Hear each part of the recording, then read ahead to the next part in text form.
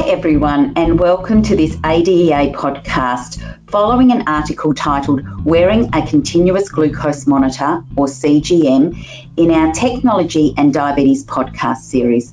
My name is Rachel Critchell and I'm a registered nurse and I work for the Fiona Stanley Fremantle Hospital Group. In my role, I'm a clinical nurse specialist and I'm a credentialed diabetes educator, and I will be your host for today. Today's podcast is with a person with diabetes who is using a continuous glucose monitor to monitor his glucose. I would like to introduce Peter. Peter and I met about 9 months ago after he had been discharged from hospital following a severe hypoglycemic episode. Peter had had no previous hospital admissions for either DKA or hypoglycemia when this occurred. When he came to clinic, Peter and I had a discussion and realised that he would be quite suitable to try continuous glucose monitoring. Hello Peter, how are you today? Quite well, thanks Rachel. Today we're going to hear more about your experience with diabetes and glucose monitoring. How long ago were you diagnosed with diabetes? I was diagnosed when I was 18, and that was about 69 years ago. And where were you diagnosed and what happened? I was feeling washed out and so forth. I went and saw my local GP, who referred me to Dr. Bruce Hunt, Royal Perth Hospital. So you weren't in severe diabetic ketoacidosis or anything like that? Nothing. And how? Just washed out. Just washed out. And how many years ago was this? 67 years. 67 years ago. And how old are you now? I'm 86. And so how different was checking your blood glucose levels when you were first diagnosed? That's a joke. It was basically urine testing, and you'd go and put a dipstick into your urine and try to match up the colour that resulted. Not much fun when you're going visiting or out to a restaurant. So you were always running to the toilet to see how much sugar you had in your urine? Whenever I went to have the needles. Can you remember the first time you used a blood glucose monitor? I suppose I would have been about 28 then, when monitors first came in, yeah. And what did you have to do when you checked your sugar with the monitor? Prick your finger. Yeah. Put the blood on the strip and put it into the monitor. And how long did that take for it to give you an answer? Pretty well straight away. Okay. On the readings. Thanks for sharing your experience. Things have certainly changed in the 67 years that you've had diabetes.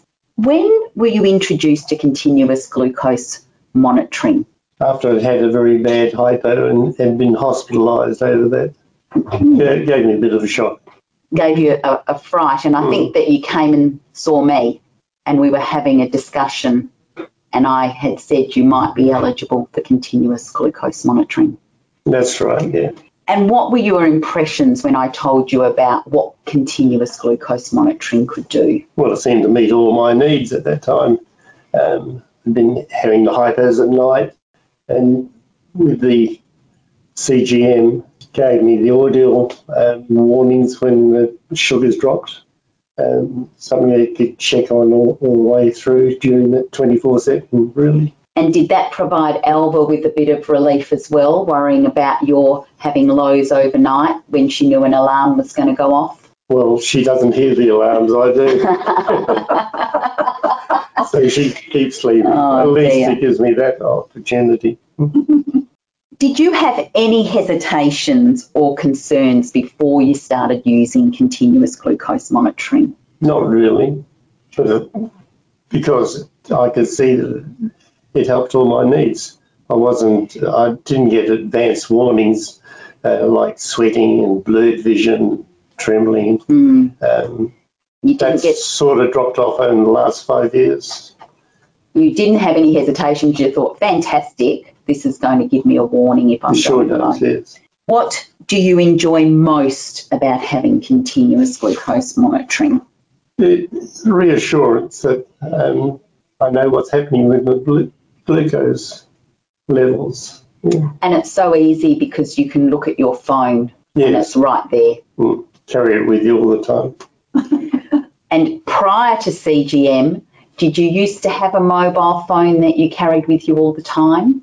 No. No, so that's been a bit of a learning curve as well. What do you enjoy the least about continuous glucose monitoring? I suppose I still have to prick my fingers twice a day. Yes. To get the calibration right. That's the main negative. Yeah. If you had a friend or a family member with diabetes who was interested in using a continuous glucose monitor, what would you say to them? Go for it. Why not? It's a help all the way through. That's fantastic. So we're going to talk a little bit about technology, and I think we need to talk about what sort of CGM you have, which is a Dexcom CGM. How did you find the education experience? So I think it's important to note that we have the representative from the company come in, and she worked with you. Her name is Dee Kiernan. So how did you find the experience of learning about the technology? Well, it made me change my attitude. Made me, as I said, seem like a teenager, having to have my mobile phone with me all the time. And did you have the right mobile phone? No, we never had the right mobile phones. So we had to upgrade the mobile that I did have. And your daughter helped you do that? Yes. Put it on. And then, is it handy because with the technology, you and I are friends through the Clarity program? Is that handy for you if you're having problems that I can help you with the technology? Oh, yes, it does. I can refer to you and help out as I go through there, and you keep an eye on what's going on too. So. And what about when there's updates on your phone?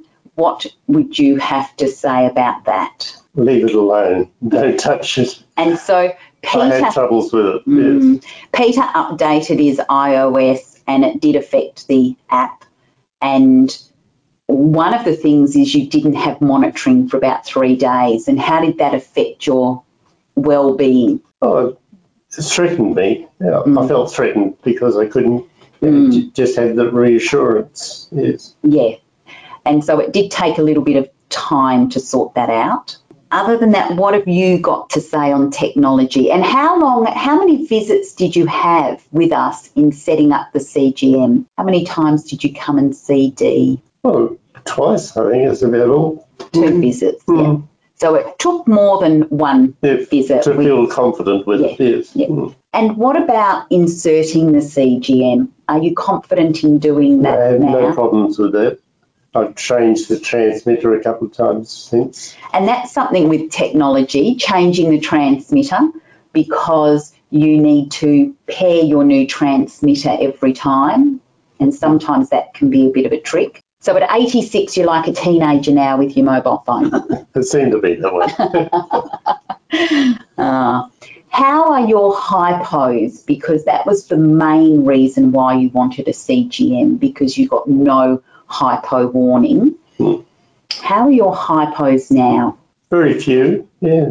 Very few. And of course you just know visually which way it's going, whether it's cracking down or just levelling off. And we do have your hypo alarm set at 5. That's correct. Because it's above 5 to drive, and you want plenty of time if you're going a bit low to have something to eat. Yep. That's fantastic. It sounds like continuous glucose monitoring's really changed your diabetes at this stage in your life where you're 86 to being much more confident in where your blood glucose levels are. Oh, that's for sure, yes. I feel much better. Thank you so much for sharing your experience today. I really appreciate you coming in and taking time on Alva's birthday to come and see me and have a chat. And I really hope that this podcast inspires some of our listeners to think about diabetes technology a little bit different, that you're never too old to give it a go. and manage it really well. That's for sure. That's for sure. Thank you, Peter. That was great.